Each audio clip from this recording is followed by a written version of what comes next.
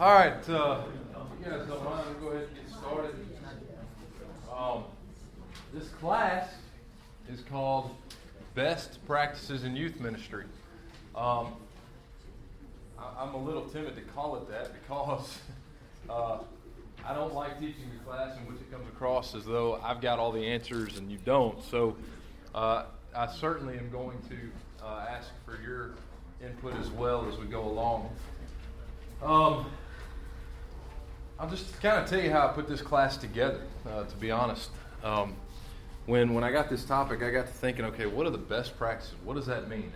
And I just kind of, I assumed what they wanted to talk about or wanted me to talk about were things that work in our youth ministries. And so I tried to take a very practical and applicable approach to this. I also, after I wrote down the things and looked at it and thought about these things, then I went to my young people this past Monday night and I said, okay, what are things that have made an impact in your life that we do in our ministries? What are things that work? What are things that stand out to you? And so they gave me a list, and we talked about the things that have made an impact in their lives. So part of what I'm going to tell you are the things that they brought out. Part of what I'm going to tell you are things that I had written down before, and then what's interesting, what's really neat is when the two overlap, you know, and we had some of the same thoughts about the things going on in our youth ministry at Chapel Hill.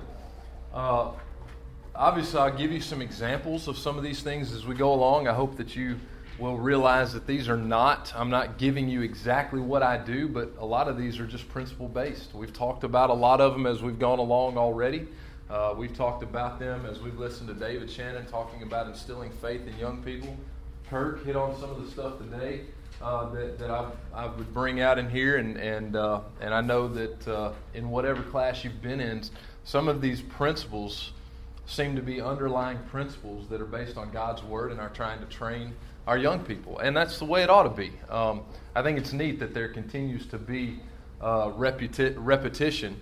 That means that I think we're trying to do something the right way, and so I'm excited about this class. At the same time, don't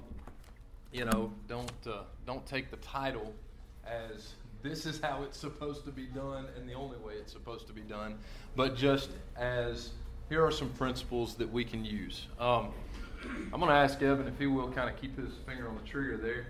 But talk to the teenagers, and here's what they said. Number one, they said, we want you to offer, or it means the most to us when you offer a learning environment that leads to change. In other words, what Kirk just ended up talking about, you know, what Lonnie talks about, the facts, concepts, applications. You know, we've talked about this over and over. The idea that what we're trying to teach our young people is not just factual, not just knowledgeable, but is life-changing. You know, how do we get it across to them? They simply said, we want practicality and relevance. We just want to know how that changes our lives. One of the things that obviously that we try to do as ministers, as Bible teachers and Bible class and devotional settings, is we try to offer both the factual, the knowledge of the Bible, and the application. But one thing that my teenagers have said before is, you know, Monday nights when we have our in-depth Bible study is when we really get to talk about application. That's when we really get to talk about what's going on at school and what's going on in our lives, you know. And that seems to be kind of the nature of the beast of Bible class and more of an informal devotional or discussion type setting. Obviously, you can have both in both places. But I think sometimes our mentality is we go into our Bible classes on Sunday morning, we say, okay, you know, I do need to cover this material. I want it to be applicable, and I want us to discuss, but there's still certain things that I'm trying to get through, right? Then Monday night, you know, you unwind a little bit more. Kids are a little bit more awake. I think, you've noticed that on Sunday mornings that sometimes our kids drag in like they've been up all night long. And it's just kind of it's just a different setting, you know.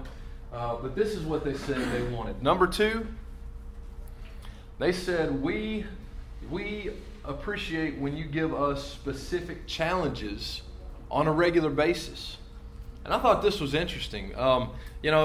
I think many of us in here probably say, okay, why don't you go out and do this week? Why don't you go out and see what happens when?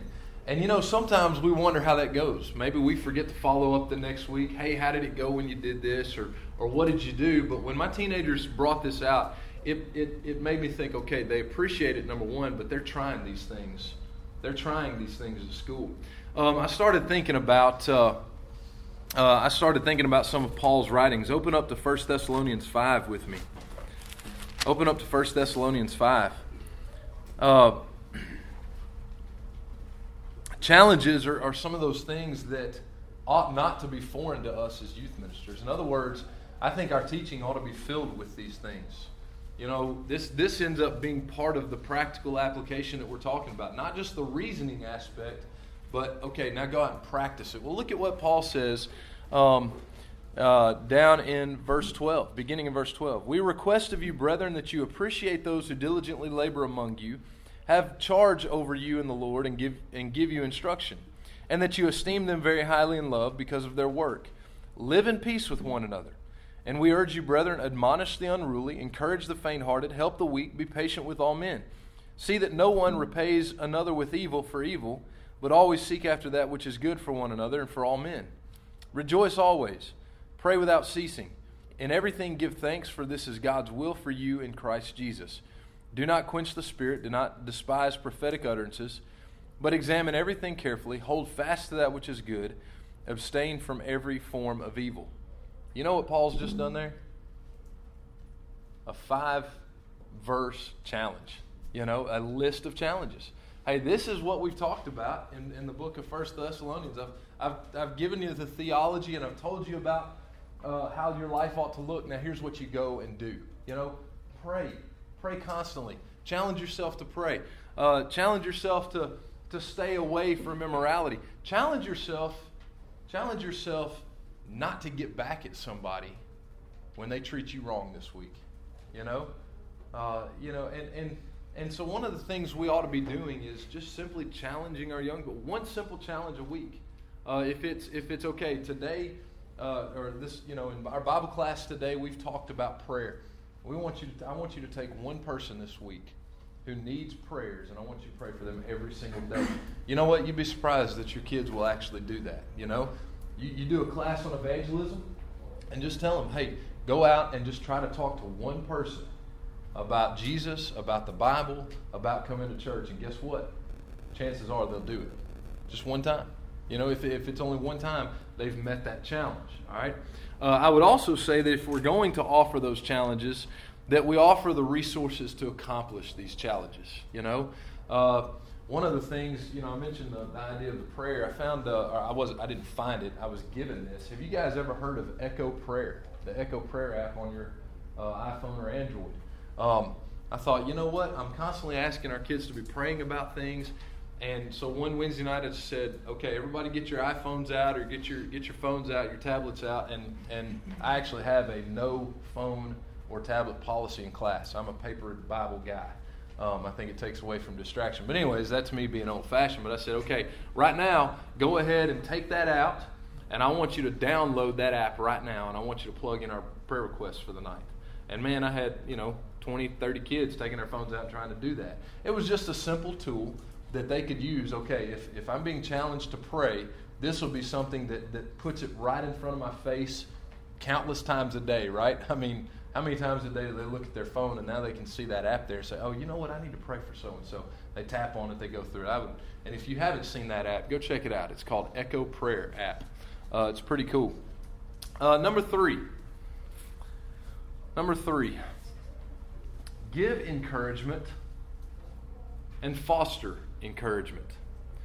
One of the things that the kids said was, we like it when you take time just to simply encourage us. And I'm not great at this all the time, I'll be honest. But the times when we just say, hey, I appreciate you for doing this. Appreciate you as a group because you stood out tonight. Or we went out and you didn't act up. You acted like you were supposed to act up. One of the things we need to be making sure we're doing as ministers is that we are championing the behavior we want to see in them. You know what I'm saying? If we expect something out of them, then when they give it to us, or when they behave that way, in that expectation, then we ought to let them know that we noticed it and we're thankful for it. And you know what? They'll keep rising to that occasion every single time. You know, it baffles my mind when people say, you know, oh, they're just teenagers. You know, don't be too hard on them. They're just teenagers. Well, don't we want them to grow into adults? So let's challenge them from time to time like adults. So I'm not saying we don't ever allow them to be teenagers, okay? There's that developmental process, okay? We'll talk about that in a minute. But at the same time, let's make sure not only do we challenge them, but then we champion it when they meet those challenges. But the other environment that they liked was that we're constantly trying to foster encouragement, not just from me to the kids, but the kids to each other. You know, it's neat when you watch young people reaching out to their fellow young people. You ever notice that? You know, you stand by and you just, you know, you watch those kids go and grab that visitor or lift up somebody, you know, who they saw do something really good, and they're constantly trying to bring each other in and bring each other along. One of the things that we do, and this is just something kind of goofy, I guess you could say, but it's meant a lot to our kids, is that when we're together, you know, we've gone and done a service event or something like that, and it's time for lunch. We'll all get back to the annex. We'll set up our tables in a big square. We'll just put 4 big tables together, and we just call it family mealtime, you know. And the kids love it, man. It's you sliding pizzas all over across the tables. You know, we're slinging pizzas and chips, but they love it. The other thing is, and I don't know, you know, this is kind of this is funny because I got the idea from camp back in the day. You remember the warm fuzzy boards at camp? Put one of those in your youth center and just let the kids write notes to each other. You know, that's just something simple you can do. One of the things that I did with it is I took a headshot of every one of our young people, and then I printed out their picture on a 3x5 or a 5x7 card, stapled it to where that's their pouch, you know. And so people come along, hey, I want to write to so-and-so, and they drop it down in there. 2 things, it lets other people see who's a part of our youth group. It lets them see themselves as a functioning member of the youth program of the church. But then it encourages us to write each other notes. And that was one of the things that they just said, this means a lot to us. We really, really appreciate it. I started thinking about some of the men in the Bible when it comes to encouragement and the example that we take. Obviously, you go to Acts chapter 4, at the end of chapter 4, and Barnabas himself is the man of encouragement. But then I also thought about, very quickly, you remember what Jesus did the last 50 days of his ministry on earth? What was his goal? Encouragement, right? Everywhere he went, he made sure not just to show himself to his apostles, his disciples, but to let them know, hey man, I want you to be comfortable. I want you to be confident in the work that you're doing, and I want you to know that I'm going to be here. Matthew 28, I am with you always. I will be with you everywhere. You know, teenagers are in well, I consider it the worst part of life. You know, somebody asked me one time, man, wouldn't you love to go back to high school for $1 million? No. I will stay broke to stay out of high school. All right, I don't want to go back to high school. I mean, you think about all the discouraging things at school that these kids are dealing with, and then on top of that, they're called by Christ and they're challenged by us to be Christians and light in a dark world. And you think about how discouraging that can be. Man, they need some reaffirmation sometimes. They just need to know that not only are we with them, but other people are with them, and most importantly, that God is with them. So that, the kids said, hey, encouragement, that is a big, big thing to us. Make sure we're encouraging our kids. Here's the next one. The kids said that it was very important for us to have our together time, If you were in my Bible curriculum class, you know that we have our classes split up, 7th, 8th, 9th, 10th, and 11th, and 12th. But one thing we do on Wednesday nights, and my kids said, it just helps us remember that we are a group. We are together in this. Is Wednesday nights before we split up to our Bible classes, we come together and we just kind of meet in our main youth suite room, the biggest room that we have. And it's a time we sing 2 or 3 songs. I give them a little, scripture or just a thought for the night, and the announcements that they need for that week, things that they need to know, and then, all right, go to class, And it's, usually lasts maybe 5 to 10 minutes at the most, depending on how many prayer requests we have or announcements I need to make known or information I need to get to them. But then they're just split up into their classes. And I didn't realize that it meant that much to them until they told me this. I just thought, hey, it's a great way just to get them information, get them together at least that once a week, when I don't always have them together. But this was one of the things that they said, we like coming together. We like worshiping together. We like being together. And even though we understand the need to be separated into our age groups and our classes, we still like to be a group. We still like to be that family. And I thought that was pretty cool. Look for ways to foster that family, that group orientation there. I think that'll make a great difference. And then the last one that the kids talked about. Foster an environment that promotes self and makes a distinction for serious. Now here's what I mean by this. And by the way, some of these things that I'm sharing with you, these are going to be things that maybe you could implement quickly, or a principle that you could say, okay, I could do this in this way, and I could start that this week. Some of these things are going to take time because you're actually trying to cultivate an entire culture, a mindset within your kids. And so some of the things that I'm sharing with you may not, get off the ground that quick. If you said, okay, I need to go back and try to instill this, it may take a while. There are some things that I've been working at for 7 years in the same place. And finally, some of my kids last summer or 2 summers ago said, you know what, we get it.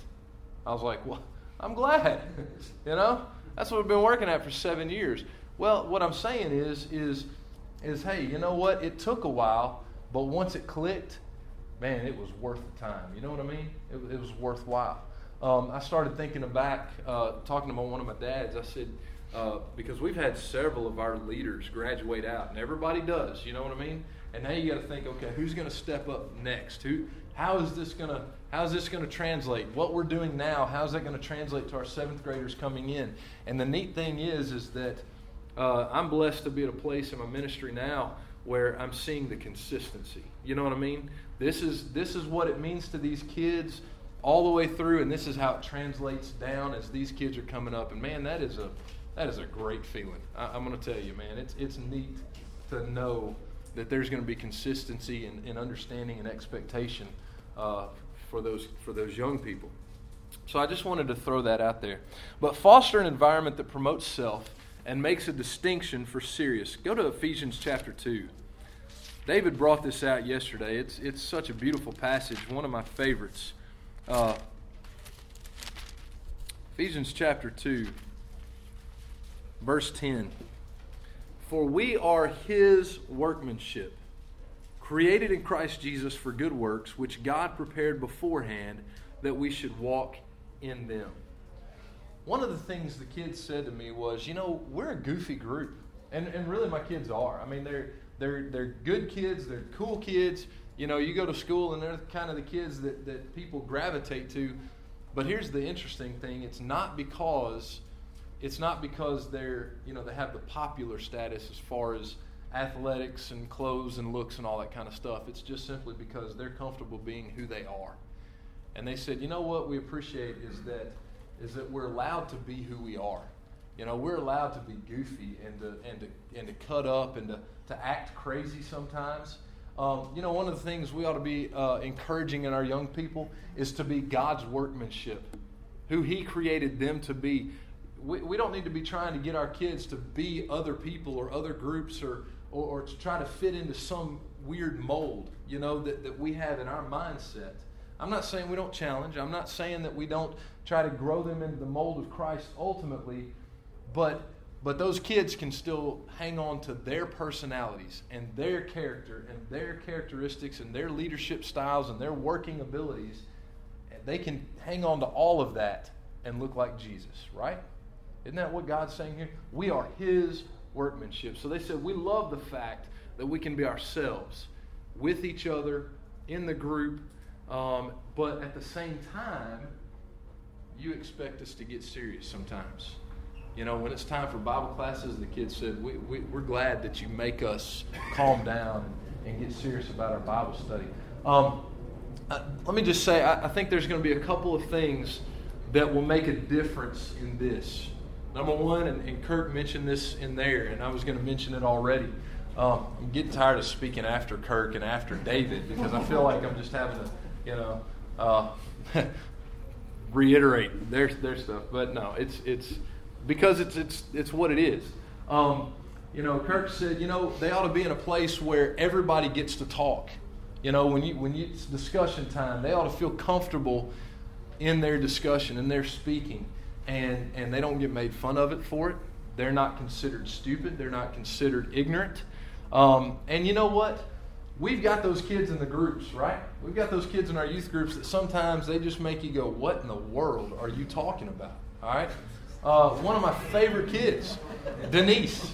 Man, she is something else. I'm telling you. There are times when she will say something, and it's literally that reaction where everybody's kind of sitting there going, how are we supposed to react to this? And all the kids are looking at me going, how are you going to handle this one, JD? And it's funny because we've kind of developed this with Denise where she kind of understands if it doesn't make sense to us. It's kind of like, okay, I got you. And she'll kind of get frustrated with me sometimes, but then there's other times, man, when she'll say something and it's in the purity of a child. And it's the most profound thing that's said all night. And everybody's like, wow, Denise, and everybody has that reaction, you know what I'm saying? And everybody's like, huh, Well, it's neat because even if it doesn't make sense to us, she'll keep talking. And then that one time that it does make sense to us and we latch onto it, But that's one of those cultures you have to develop, allowing young people to be themselves. One of our new 7th graders, precious little guy. I've never seen a kid more sensitive than this kid. He got up to read scripture several weeks ago, and he has a speech impediment, but it's not what you would think. It's the way he pronounces his words, and he sounds British. I'm not kidding. And I love listening to him talk and listening to him pray. And he's gotten more and more clear as he's gotten older. But he's so particular about wanting to make sure people understand him. He got up to read scripture the other day. And this is in main worship, little 7th grade kid that tall. He's tiny to boot, He reminds me of Tiny Tim. If he walked around with a crutch, that's Tiny Tim right there. Got up to read scripture. He missed one word and cried all the way back to the pew. And I just put my arm around him and I said, man, I just want you to know you did a phenomenal job. And of course, tears were just flowing and that sort of thing. Well, now I'm getting to see him in Bible class where he'll try to say something or try to get something across. And there are times when he can tell that he's having a little bit of a difficulty getting the words out, that he'll almost start tearing up. And you know what? The rest of the class is just so awesome to sit there and be patient with him and to listen to him. But again, that's a culture that has to be cultivated because teenagers sometimes, even Christian teenagers, can be cruel. That's the world that they live in and that's what they're used to. So cultivate that and then expect that. I mentioned earlier, one of the things, I've got a list of 5 class rules. Number 1, bring your Bible. Number 2, turn your cell phone off. Number 3, no talking while God is talking. Number 4, no talking while we're having prayer requests. And then number 5, no talking unless you're talking about our class lesson, our class subject.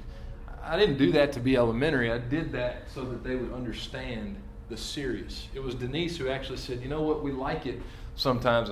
This was kind of interesting. She said, I remember the time when you kind of disciplined us and got onto us one summer because we weren't paying attention in class, and now we really enjoy this. It's like, wow, wow, I thought y'all hated me for that, because I unloaded on them one Wednesday night, But, I mean, it was bad. It was bad. But 6 years later, 4, 5, 6 years later, and they're saying, hey, we really appreciate it. We like that you expect us to get serious. So that's going to be something that you cultivate. But again, Ephesians 2:10, let's allow our young people to be who God has made them to be. But let's also encourage them and help them understand that, you know what, your calling is serious. Your purpose in the Lord's church is serious. Don't take it lightly. Don't take it lightly. We'll have fun. We'll do some great and crazy things. But your faith is serious. All right? That's what they said. All right? Here's what I had written down. Here's what I said. Number one, know what you are about. Know what you are about. In other words, what do you want your ministry to be about? What do you stand for? How do you want people to look at you and define you as a minister, as a servant of God? When I first started in youth ministry, I understood, and I still do, that David Stoffel, one of my great friends in the world, would call me and Jeff clown ministers when I lived in Lawrenceburg. We were the clown ministers in the group, because we were youth ministers. I knew they were kidding, and I understood that they did not look at our jobs lightly. But all too often, I think, we are looked at as clown ministers because we don't take it seriously. Because, the running joke is, they'll be up after 10, 10 in the morning. Hey, look, there are going to be some mornings when you've been out all night long and you need to sleep, right? There's going to be those weeks after camp where you have every right to be a little bit later into the office. You know what I mean? At the same time, you don't want to be defined by that. So know who you are. All right? Not just your work ethic, but also your philosophies and your purpose in growing the young people into the image of Christ. What do you stand for? What are you about? Okay? You need to know that. That's a soul-searching thing for each and every individual, and that's why I'm not going to tell you my thoughts and my philosophies. You got to figure that out on your own. Because if you try to implement what I think I'm about, well, we're two separate people, and that's not going to work. All right? But here's the second part to that. Know what your church is about. Know what your church is about. What are your goals as a church? What is your church vision? And what do people see when they see your congregation? That ought to be a part of your ministry. That you are upholding what your congregation in the Lord's church is about. It shouldn't be that, okay, we're going to do our thing over here, and then every once in a while come together, at least on Sunday mornings with the rest of the church.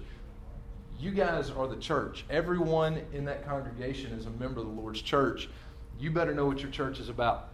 I will tell you what ours is our vision or our goal laid out is simply this, that we strive to grow as disciples of Christ in our love for God, in our love for His church, and in our love for others. And that is our, I guess you could say, our church mantra. The thing, that's what we live by. What we want to do is we just simply want people to grow. Fall in love with God. Fall in love with His church because it is His. And then as His church, fall in love with people outside the church and bring them in. And then it ends up just becoming a repetitious cycle and a beautiful thing to behold. That's what we're about as a church. Well, as a youth minister, I'm not going to try to butt heads against that. I'm not going to try to do things that undermine that or cut the legs out from understand when he's talking about that. The goal is to try to work together as ministers, as eldership, as a deacon, as a congregation. Know what your church is about and what they, not only what you're doing as a church, but what they also expect of you and then your ministry. What is your ministry about? I'm going to talk a little bit more about this here in a little bit, but is your ministry just about the events and the fun that you can offer your young people? Or is it about something deep and meaningful? And you've got to make that decision. Know what your ministry is about, okay? One of the things, and this was, I mentioned earlier that finally the kids, after 7 years, it finally clicked. They were like, we understand. Well, I'm not patting myself on the back, but through experience, and I think those of you who've been in ministry for a long time will understand that there were times when you wondered if anybody else even understood what you were doing, right? You understood if anybody even gathered your vision or your goal or your purpose for the ministry, because it felt like, man, I'm constantly butting my head against the wall. The kids don't understand. The parents don't understand. But you know what? You stuck with your plan for ministry. You stuck with your vision for ministry, and it fit what God wanted for His church. And then all of a sudden, man, it's awesome when you see it click, right? Okay? So know who you are. Know what you are about. And maybe you need to go home and just sit down and say, okay, this is what I'm about. This is what I believe in my ministry. This is what I need to do or I need to accomplish. This is what our church is about. And how is our ministry going to fit, our youth ministry, how are we going to fit the ministry of the church as a whole? You can't have two separate churches under the same roof. We're the same church. We're the same congregation. All right? I thought about this. 1 Corinthians chapter 22. 1 Corinthians chapter 1, beginning in verse 22. I want to say this before I go on. This part of it is, I actually had to. It was one of those moments, those moments where you're kind of questioning, you're kind of asking what's going on, and then all of a sudden something just, reaches down and slaps you upside the noggin. You know what I'm saying? And I don't remember if I was in a class and this was opened up to me or what, but all of a sudden it hit me. This passage beginning in verse 22. For indeed Jews ask for signs and Greeks search for wisdom, but we preach Christ crucified. Wherever I was in my ministry or life at that point, that just struck me. I was like, you know what? It hit me like a ton of bricks. I've been trying to make ministry entertaining to these kids. I've been trying to sell Jesus to them in the form of pizza and little games and discussion starters. And I've been trying to come up with great ways to get across the gospel message. And Paul says simply, we preach Christ crucified. But look what he goes on to say. To Jews it's a stumbling block, and to Gentiles foolishness. But to those who are the called, both Jews and Greeks, Christ, the power of God and the wisdom of God. Because the foolishness of God is wiser than men, and the weakness of God is stronger than men. See, here's what I was getting wrong. I was getting wrong the idea that I had a better way to present the gospel of Christ to people than God did. How foolish is that? That I could think that I could make it more attractive to a young person. That Jesus, I got to help Jesus be attractive. Man, if that's your mentality, even if you've never voiced it, but that's the way you approach ministry, that will be the most foolish thing and the most foolish path you will ever continue to walk on. And I don't mean that disrespectfully. I don't mean that to look down on anybody, because I was there. Consider your calling, verse 26, brethren, that there were not many wise according to the flesh, not many mighty, not many noble. God has chosen the foolish things of the world to shame the wise, and God has chosen the weak things of the world to shame the things which are strong. And the base things of the world and the despised, God has chosen the things that are not, that he might nullify the things that are, that no man should boast before God. Man, when I understand that my ministry to young people is not about what I can offer them, but about what God does in their lives, it quickly becomes not about me anymore and only about Christ Jesus. By his doing, you are in Christ Jesus, who became to us wisdom from God, righteousness and sanctification and redemption, that just as it was written, let him who boasts, boast in the Lord. If anything is going right in Chapel Hill, I'll be the first to tell you it's not because of what I'm doing, it's because of what God is doing. But I will tell you this, I had to get back to the simplicity of the gospel.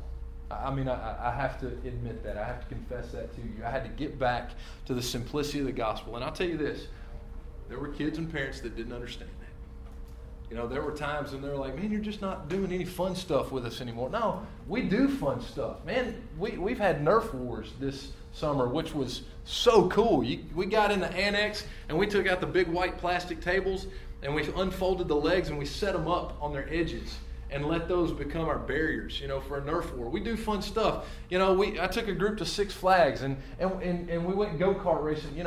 We do fun stuff. But that's not the goal. That's not what it's all about. And it's interesting. Man, it was just one of those moments Monday night that I just, in my heart and between me and God, I just had to give a resounding praise God. One of the girls this summer, she has a hard time at school. She's had a hard time at home. It's one of those families that they're just closed doors to everybody, right? And if you don't cater to them, they just shut everybody else out. And it was one of those discussions, well, we just feel like you don't do enough. We just feel like you're not doing any fun. She was telling me that as the kids were playing in the Nerf Wars, and she was sitting on the side because she didn't want to be involved in it. I said, well, I'm sorry, I'm not here just to have fun with you guys. Monday night, she shows up to our in-depth Bible studies for the first time since last November. And it was one of those where maybe she realizes she's not a Christian yet either. She's a senior in high school. Maybe she realizes finally that there's something more to it, that it's not about what we think is attractive, but about the simplicity and the beauty of Jesus Christ himself. Know who you are and put that into your ministry and what your ministry ought to be about. Here's the second thing I said. Know your parents. Know your parents. And Tim did a phenomenal job in his class yesterday talking about how we equip our parents. Guys, you will come to know, I think Tim said this in his class, this is one of the things that stood out to me. You will know how to equip your parents as you get to know your parents. Would you agree with that, Tim? So take time to get to know your parents. When parents are dropping off their kids, go talk to them. Sometimes we make it all about the kids. Go talk to your parents. Go assure them that you're going to take care of their precious treasure and that you're going to watch over them. When a visitor comes and their parents are dropping them off, go introduce yourself to them. At least to the best of your ability. I know sometimes we get racing around and we're trying to pack up everything. We're trying to get kids loaded and somebody will drop their kid off real quick and leave before you have a chance, But do the best you can to get to know your parents. Get to know the parents in your churches, all right? The people that you're working with. I don't know how you do that or how your vision of making that happen, but one of the things that I did when I got to Chapel Hill was simply we just had a parents class, and several of you have heard me talk about this before. We just did a parents class, not a parenting class, because at the time I was a newlywed and had no children. All right, I wasn't about to tell parents how to be the parent, but I just wanted to have a parents class with them, and so all it was simply, hey, we're going to have our own class, parents of teenagers or parents of any kids. I open it up. If you've got kids 18 and under, we're just going to have a parents class. I'm going to tell you about the things that your kids are facing, and we're going to study some of the situations and the culturistic aspects of what your teenagers are going through. But we're also just going to study the Bible, And we did that for 5 years. We've taken we did that for 7 years. We implemented something different a couple of years ago, so we've been off a couple of years. But hopefully this next year, I'm going to reinstate that and do it again. I tell you what, the parents that were, it was interesting because I didn't always get the older kids' parents involved in that class, but it was those that were the parents of the younger kids who are now in my high school. And buddy, let me tell you, they are a support. I mean, I've got parents and families that, it's just, you have their unwavering support and faithfulness in who you are. You know what I'm saying? Simply because I spent time with them. Man, that is cool, And it's one of those things where I've got a couple of guys where, I know I don't do everything right. I understand that as a human being. But if somebody even tries to say something negative about me, I've got one guy who's like, man, we got your back, youth man. We'll bust them up, All right, whatever. But it's cool. So find ways, implement ways, be intentional in your ways to know your parents. Don't just talk to your kids when you're at worship. Talk to your parents as well. All right? One of the things that Tim said yesterday that struck me and is so true, when you go out of your way to say, hey, by the way, I heard about your kid doing this at school, because your parents don't always hear it.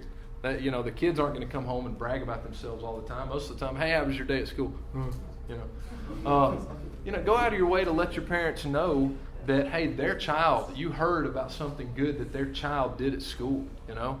I'm blessed to have principals at our schools that are members of the church, and so I get a lot of feedback about our kids, and pass that on. Just let your parents know that you want a relationship with them as well.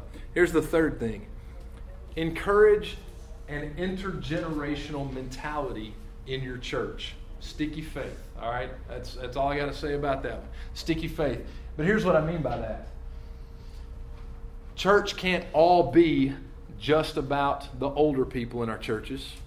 And church can't just be about only the young people in our churches. Church is about the church. Doesn't matter how old or how young you are, or what you look like, or where you come from. Church is about the church. And one of the things that we've tried to do at Chapel Hill is to culture an intergenerational mentality. You walk in our worship service on Sunday morning, and on any given Sunday morning, 50% of the participants in our worship service are young men, 12th grade and under. There are some mornings where, every one of our young men at the Lord's Supper table and reading scriptures and saying prayers are, baptized believers 12th grade and under. You know what I'm saying?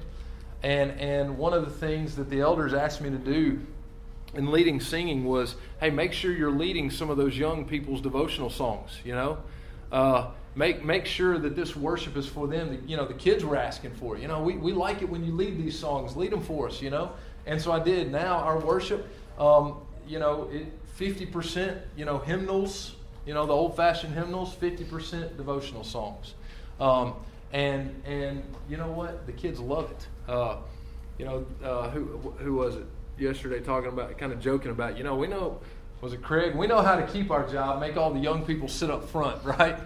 The neat thing is I've actually tried to encourage my kids to spread out when we're singing different or newer songs. They won't do it, And so now kind of the joke is when we're singing certain songs that maybe the rest of the church doesn't know as well, one of my guys is like, yeah, I could hear the chorus singing up there on Sunday morning, But the kids love being involved in worship. They love being a part of the church. We've got our young ladies, from time to time that will help teach those Bible classes or take it upon themselves. I've got some of the girls that are absolutely mature in their faith, as mature as you can be for a 17-year-old. And, they have no problem going into a first and second grade class and teaching the basic stories of the Bible that would be on that level anyways. You see what I'm saying? Let those kids do that. When it comes to Vacation Bible School, allow for a teenage Bible class because you're going to have some kids who aren't quite as involved and you're going to have some visitors. You need a place for them to go. But then allow your Vacation Bible School to be riddled with teenagers willing to work with those younger kids, We do, depending on our theme, we do people that are always taking the younger kids to their different stations. Sometimes, depending on our theme, like I said, they're shepherds. Sometimes they're nurses or EMTs. One year we had a hospital theme, different things like that. But they end up filling those roles. They end up doing the skits and all that kind of stuff. Make sure that you are encouraging an intergenerational culture so that these young people understand that they are as vital a part of the Lord's church now as they will be for years to come. If they are baptized believers, they are not the future church. They are the church, period. The next one, connect teenagers to adults. Connect teenagers to adults. And I'm going to add this on here. It's not on your page, but I'm going to add this as well. And to each other. Let it do everything you can to let this be a family-oriented mentality. Even if you've got kids coming and their family is not faithful or their family is not spiritual at all, they come and they're still a part of the family. You know what I mean? There are adults in that church that will look out and reach out to those people who don't have that influence and don't have that impact in their lives. I'm always thinking about three of our kids, the Pickard children, lost their mom to an asthma attack. The girl and the boy, the oldest, when they watched her pass away because of a severe asthma attack, their dad moved out that night with another woman. That night.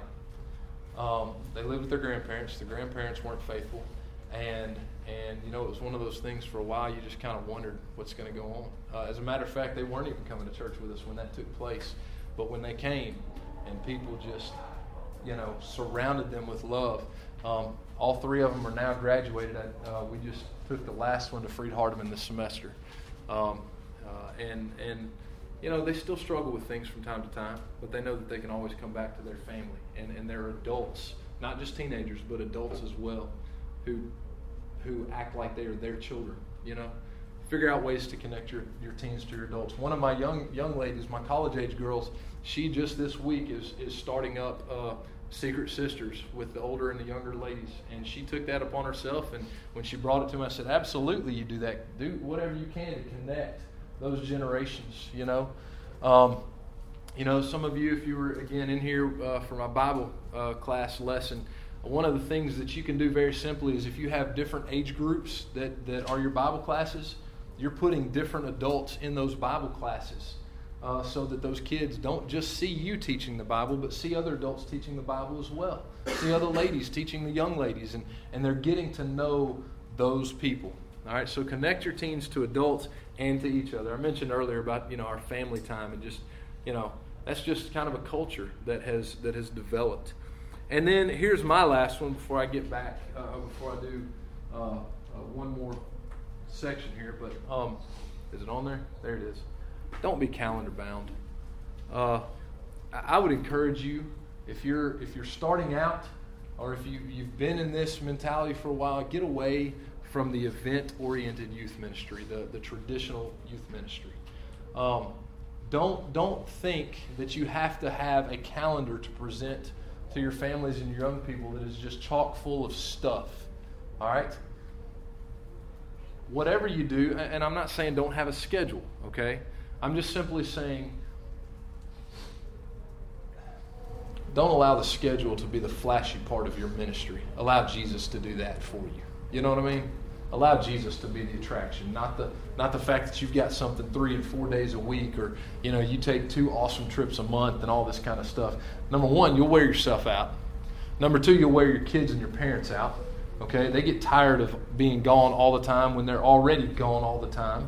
Number three, your families and your church will go broke because nobody can make that many trips and keep money in the bank. And number four, you don't get anywhere. You just constantly beating your head to the wall. One of the things I noticed early on was because I was so calendar bound and trained that way. You know, I mean, that's kind of been one of our own faults, is we train our youth ministers to be calendar bound. You know, are you going to give us enough? You know, what are we doing this month? You know, and man, you know, it was one of those things where early on I had a high school devo on Monday nights. I had a junior high devo on Tuesday nights. I had a little kids thing on Thursday nights. I was exhausted, you know, not to mention a service project every 2 weeks and all this kind of stuff. Oh, it was unbelievable, you know.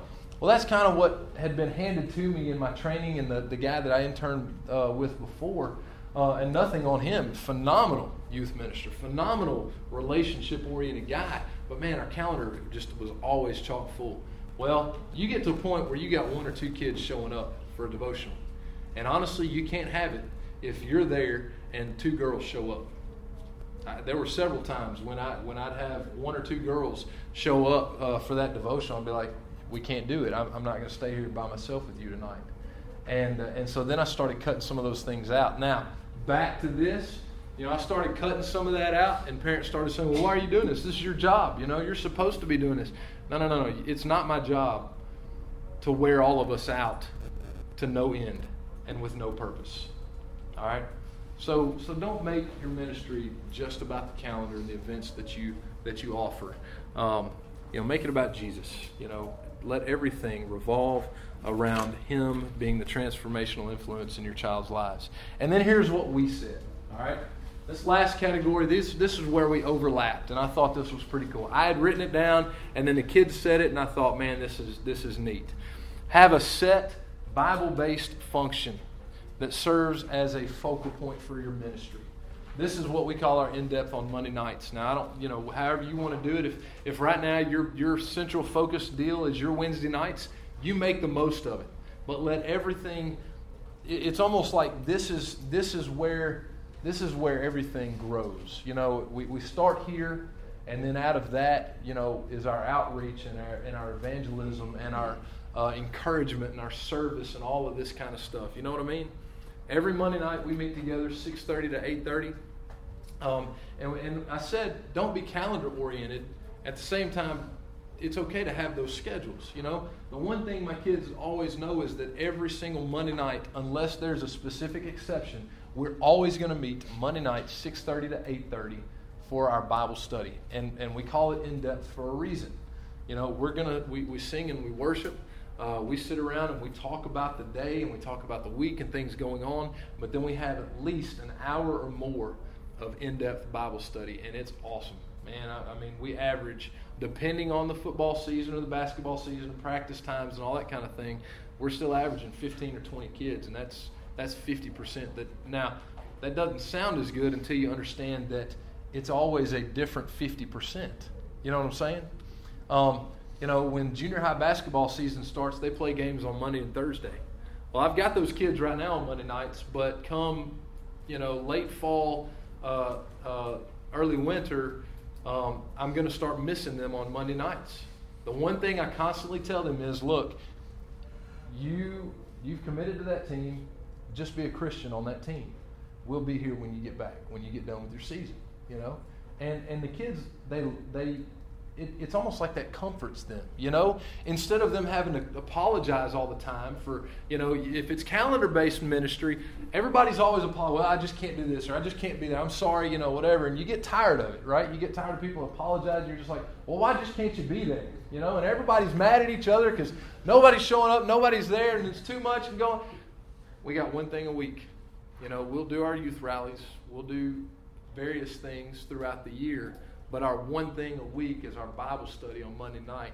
And kids are there when they can be there. And if they can't for some other scheduled deal, I just simply say, it's okay. Just be a Christian there. You can be a Christian on the ball field. You take your influence. You've been here for the last 6 weeks. Take what you've learned and go put that into practice, And kids quit apologizing. They quit feeling guilty, about, am I less Christian because I couldn't be there Monday night, I realized, I'm not doing those kids any favors if I'm guilting them into their Christianity. You're not doing anything. But this kind of ends up being our hub, and the kids love it.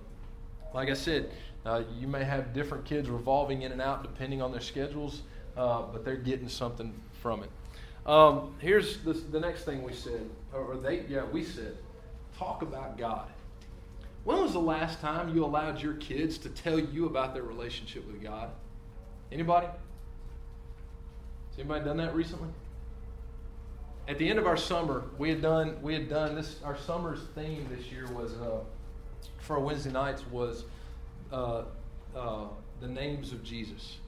All right, and we did an entire summer on who Jesus was, and the last 2 classes, I said, okay, I'm not teaching you this week.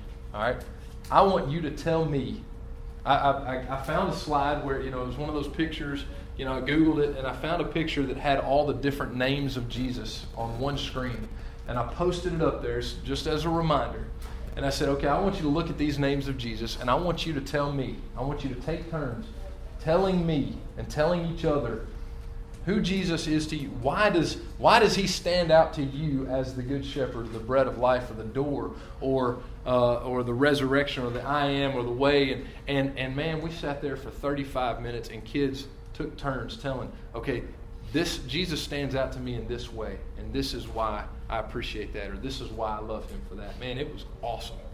The next week, I asked them, I said, okay, here's part 2. Last week we talked about who Jesus was to you and why, how he impacts your life in that certain way. Now I want you to tell me how he can impact somebody else's life in a specific way. I said, I want you to think about your kid, your friends at school, the people that need something, the people that are hurting, the people that you're around every day. I put the picture back up there, the names of Jesus. I said, why do they need the light of the world? And how are you going to give it to them? That was part 2. Man, it was cool. I mean, between the 2 classes, we had an hour of discussion where kids were saying, this is who Jesus is to me. Let your kids talk about God to you. You know what? They'll never figure out how to voice their faith if they're never asked to voice their faith. So let them voice their faith. One of the other things, and I love this, we call it God Talk on our Monday, excuse me, on our Monday night Bible studies. The first thing we do is we just sit down and say, okay, it's God Talk time. And all I'm asking them to do is just, where did God answer a prayer this week? You know, did you see Him work in a way in your life that you've been looking for or hoping for? Did He open up a door of opportunity for you to talk with somebody about a relationship with God? And we just call it God Talk. And people will go around the room and just say, okay, here's where I saw God this week. I saw Him work in this way. And one of the things I've tried to do in that is to get them to understand that God is vibrant and active in our lives on a daily basis, is He not? We talk about the providence of God. We teach it. Let them try to get used to seeing it and looking for it. And man, some of the stories they'll tell you are kind of like, you know. Sometimes, you know, maybe they'll stretch a little bit, but that's okay. You know, sometimes the story has nothing to do with anything. But one thing I want them to understand is I don't believe there's any such thing as luck or coincidence. I believe there's providence in God. And I want my kids to hang on to that mentality and to start looking for God on a daily basis. They said, you know what, we love coming in here and talking about what God has done in our lives that week. And that's one of the rules as we start, is that everybody, unless you're a visitor for the first time, everybody has to go around the room and say or tell the story where God impacted you that week. It's pretty cool. You know, sometimes it's worship at Rush, you know, the singing at Rush. Sometimes it's a Bible class they heard. Sometimes it's man, you know, I had an opportunity. I got to say the prayer today for the football team. You know, other times it's, you know, Coach called me out because he knew, you know, he called me, whatever he called me and said, you need to say the prayer because you're a Christian or whatever. And I'm sitting there thinking, man, you're making a difference. You know, that's the point in that, is God is helping you make a difference. And then here's the last thing.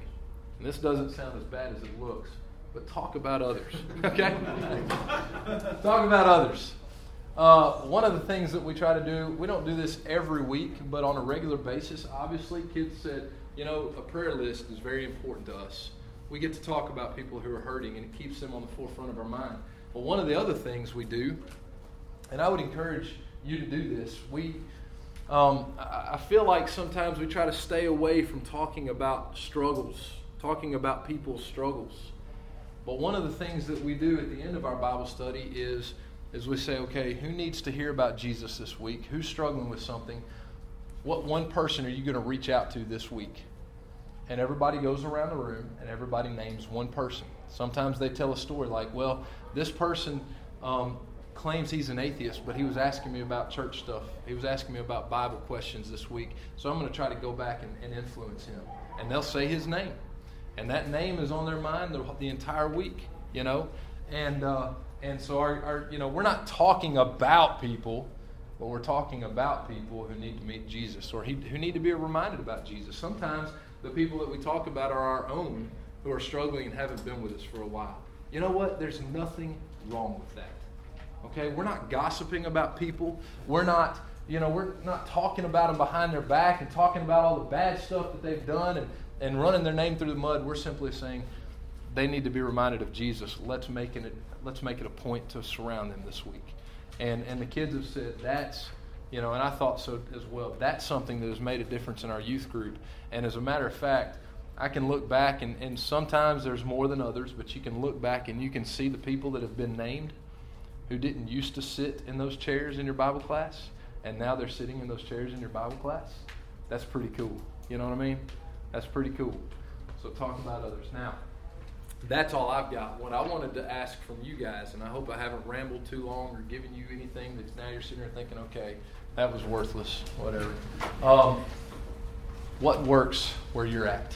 What are your best practices in your ministries at home? And let's share those for a few minutes.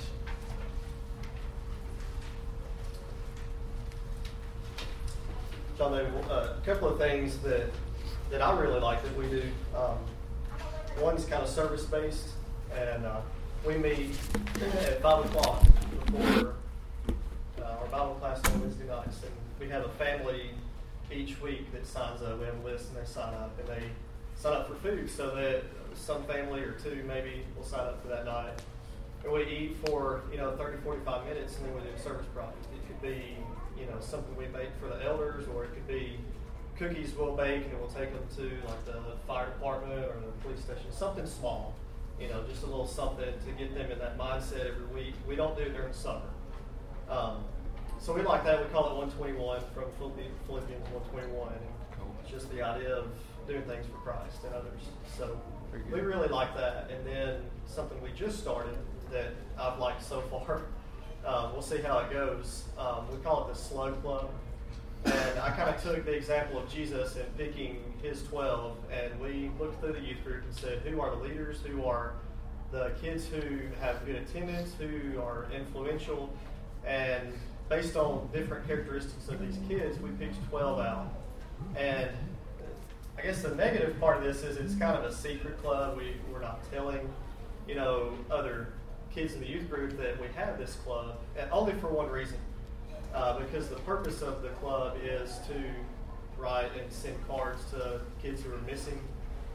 We take our absentee list from Bible class. If they've missed 3 weeks in a row, then that club will write a card and send it to them.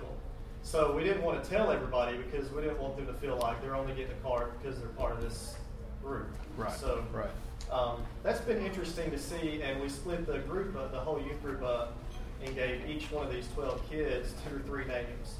So they reach out to them, they encourage them to be at Devos. If they don't see them, they'll text them and say, hey, haven't seen you in a while. And so it's sort of an encouraging thing, and it's just a way to reach out to them, some that have been missing. So that's kind of a student leadership is what right, that's awesome. Kind of a neat thing we started. Very cool, very cool. This is something that I'm guilty of a lot of the things you said not to do, I guess, being calendar-based and all that. But so I've got a lot to think about. One thing that I've done, and it's because my youth minister did it for me and it made an impact, is just sitting down and writing a card to someone. A kid who did the young men's service and spoke, write him a card. Yeah. In old-fashioned, not a text. And what's funny is, I did it several months ago, and I was talking with a guy that my card fell out of his Bible, and he said, "Yeah, that was the card you sent me." Cool. He was hanging on to it, and so I think that makes a big impact. Just it shows you're going out of your way just to provide that encouragement, like you said. Right. So that's something that I'll try to make it happen of. Well, and Craig kind of talked about this yesterday. It's interesting what you don't get to do when you allow the calendar to control your life. You kind of miss out on some of those ministry opportunities from time to time because you're constantly getting ready for the next thing. It's an event-based deal. It's not a people-based deal, right? So that's a good one. JJ, and then ladies first. One of the best things I think Larry does, and he still does it in Bible class now, is he'll teach a series of lessons on how to evangelize. And then he allows the kids one by one to come in and teach him the gospel. Oh, that's cool. So that it's not a brand new thing when they go talk to their friends. And he doesn't play devil's advocate. He tries to make it fairly easy, but he does ask them questions that real people would ask and real friends would ask. Very cool. And it gives them, in a very comfortable, safe environment, the opportunity for him to give them feedback and say, that was so great when you talked about this. Don't forget, about this. And he gives them a list of passages to compare them. I tell you, it's one of the best things that's ever happened because you want your kids to be evangelistic, and they're eager to start when they're teenagers. And that builds their confidence, doesn't it? That's cool. I like that. Evan?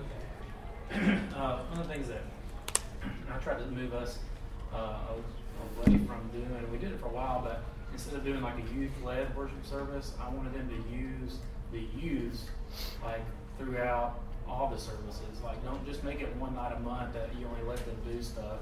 Like, and so we started working on them, like getting to preside on the Lord's Supper table, which is hard to get even like our male adults to do. Yeah. But then let them lead singing on Sunday morning, like intermittently throughout the year.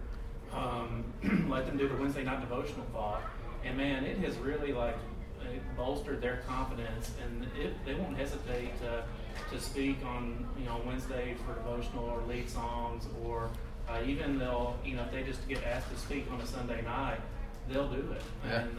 And that I think just making sure that they know that they're not expected to lead just on special circumstances, but you're expected to lead right now. Very cool. Has really helped out. Very cool. Anybody else? Yes, sir. my youth minister did for us. I thought was really cool. He started a class called Iron Sharpens Iron, and it was pretty much us strengthening us, to gain more knowledge in the Bible. And on the first day of class, he asked, what are topics that we would like have help on, or things that have been going on in our minds. So he did that, and then we've been going through the class, tackling these things that we wanted to know more and be prepared to do the Bible. Very cool. Yeah, one of the great things that we can do for our young people is just to listen to them. What are they struggling with? What do they need? What do they, one thing I've noticed is that every year at some point during the school year at our in-depth Bible studies, we're going to talk about homosexuality because that's what the kids ask to talk about, because they're around it every day, these days.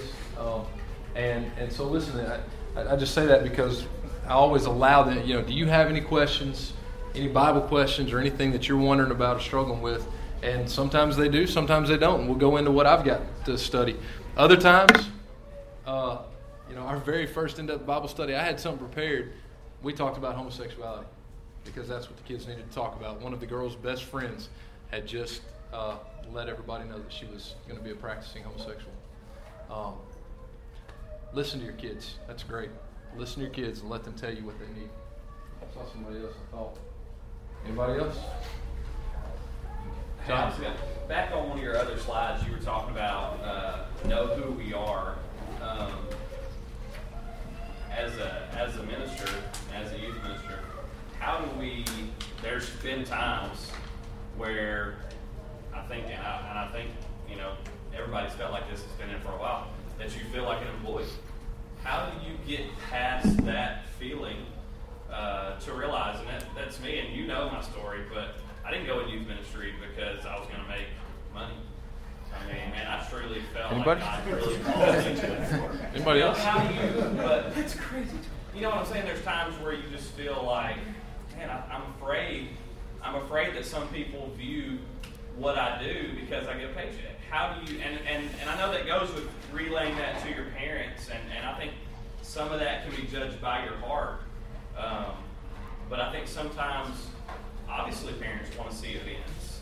And that's been a shift at West Irishburg that I think I've been trying to make for a few years. But, they want to see those events on the calendar. And I know you're going to do that, but I don't know. I know that's jumping back a little bit from where you were earlier, but that's part of what defines us, who we are. How do you get past feeling like you are paid to do what you do? Yeah. I'd say first, and I'm going to let Jerry have this.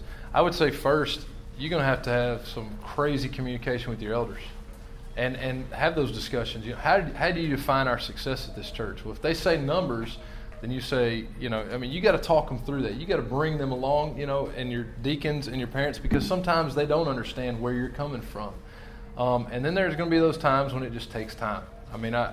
Unfortunately, not everybody understands or sees what we see and the potential that we see up front. But I'd say communication with elders is paramount, because then when they've got your back, I feel very confident in saying that when elders are presented the vision of spiritual growth versus numerical growth, they're shepherds of the soul. They're concerned about the spiritual growth. Now, what happens is when you get that spiritual growth, then the numerical growth starts coming, But when you get them to understand that, I think they're going to support you. I think they're going to be, they're going to have your back, and they're going to support you in everything that you do. And you still, you're still going to have to explain. There's going to be a lot of communication. I think when ministers get run off or feel like they've got to leave or things aren't going well, I think it's because of a lack of communication. I may be wrong on that, but Jerry, what is your thought? Simple thing. You don't have a job. You have a ministry. Yeah. There's a world of difference between the two. Yeah. Job, if you want a job, you go flip burgers at McDonald's. Yeah. But again, it's getting other people to understand that is what you're asking. I don't feel a lack of support. One of my elders' wives are sitting in here, so I know. I don't feel a lack of support from my eldership. Sure. I don't feel that at all. We got two of our elders here, and so I do feel that support. I think sometimes that's something I think that we wrestle wrestle with, and how do you overcome? I think there's obviously some parents in every congregation that go, and you're paid to do that. And maybe that's me needing to do a better job of relaying that to my parents, but there's sometimes where I want to scream and go, you can't pay me enough money to really do that. And even though, I'm just saying that because, like, my heart is always been for the kids and doing ministry and teaching them, because I was one of those kids that didn't know the gospel as a teenager. Well, and I'm gonna be honest. I also speak in a unique place, from a unique place. I was the first full-time youth minister Chapel Hill ever had. I got to come in with the vision and present the vision and install the vision, and that's the vision we have. They don't know anything else. So obviously I'm speaking from a different place as well, but Mr. Albright, I saw your hand. I think what you said is right on, but we have to be deliberate about it, because we think we're communicating and we're not. So trust comes from connection through understanding. And so I think the real key is to connect the dots. They need unmistakable communication. This may be documentation, this is discussions, draw it out with charts. And this is something you can hand each new parent who comes into your youth group, every visitor who comes into, their family comes in, here's what we do, here's why we do it. And I guess the key is we have a lot of assumptions because we have these grand plans and desires and intentions. Connect the dots. Yeah. And everybody else has that same assumption, right? Or that's our assumption. Everybody has the same mentality. They do. They just don't always know what it ought to look like, right? Sometimes we get confused about what it ought to look like. Craig was talking about, the idea of communication yesterday, and I just wrote down, say it again, and then say it in a different way. Everything that you put out there, if you've got a Twitter account for your ministry, where they get, where they can go and get announcements and stuff like that, make sure you've got your vision. There's a place where you can describe your ministry. So I'm going to describe Chigger's ministry. On our website, I'm going to tell you exactly what we're about. On our Facebook pages, make sure you're telling people exactly what you're about. When you're writing your bulletin articles, we always have our little corner of the bulletin. Make sure that you're constantly relaying what you're about. And then in your Bible classes, you're telling them what you're about. Say it again, say it in a different way. You can't communicate enough, I think is what Aubrey just said. You just got to keep getting it out there. And people will catch on. They'll catch on. Anybody else, man? This has been great. Thank you for your input and your attention. We're about to, I guess, dismiss the lunch, but I'm going to ask Tim if he will lead us in a prayer for our lunch, and then we're dismissed.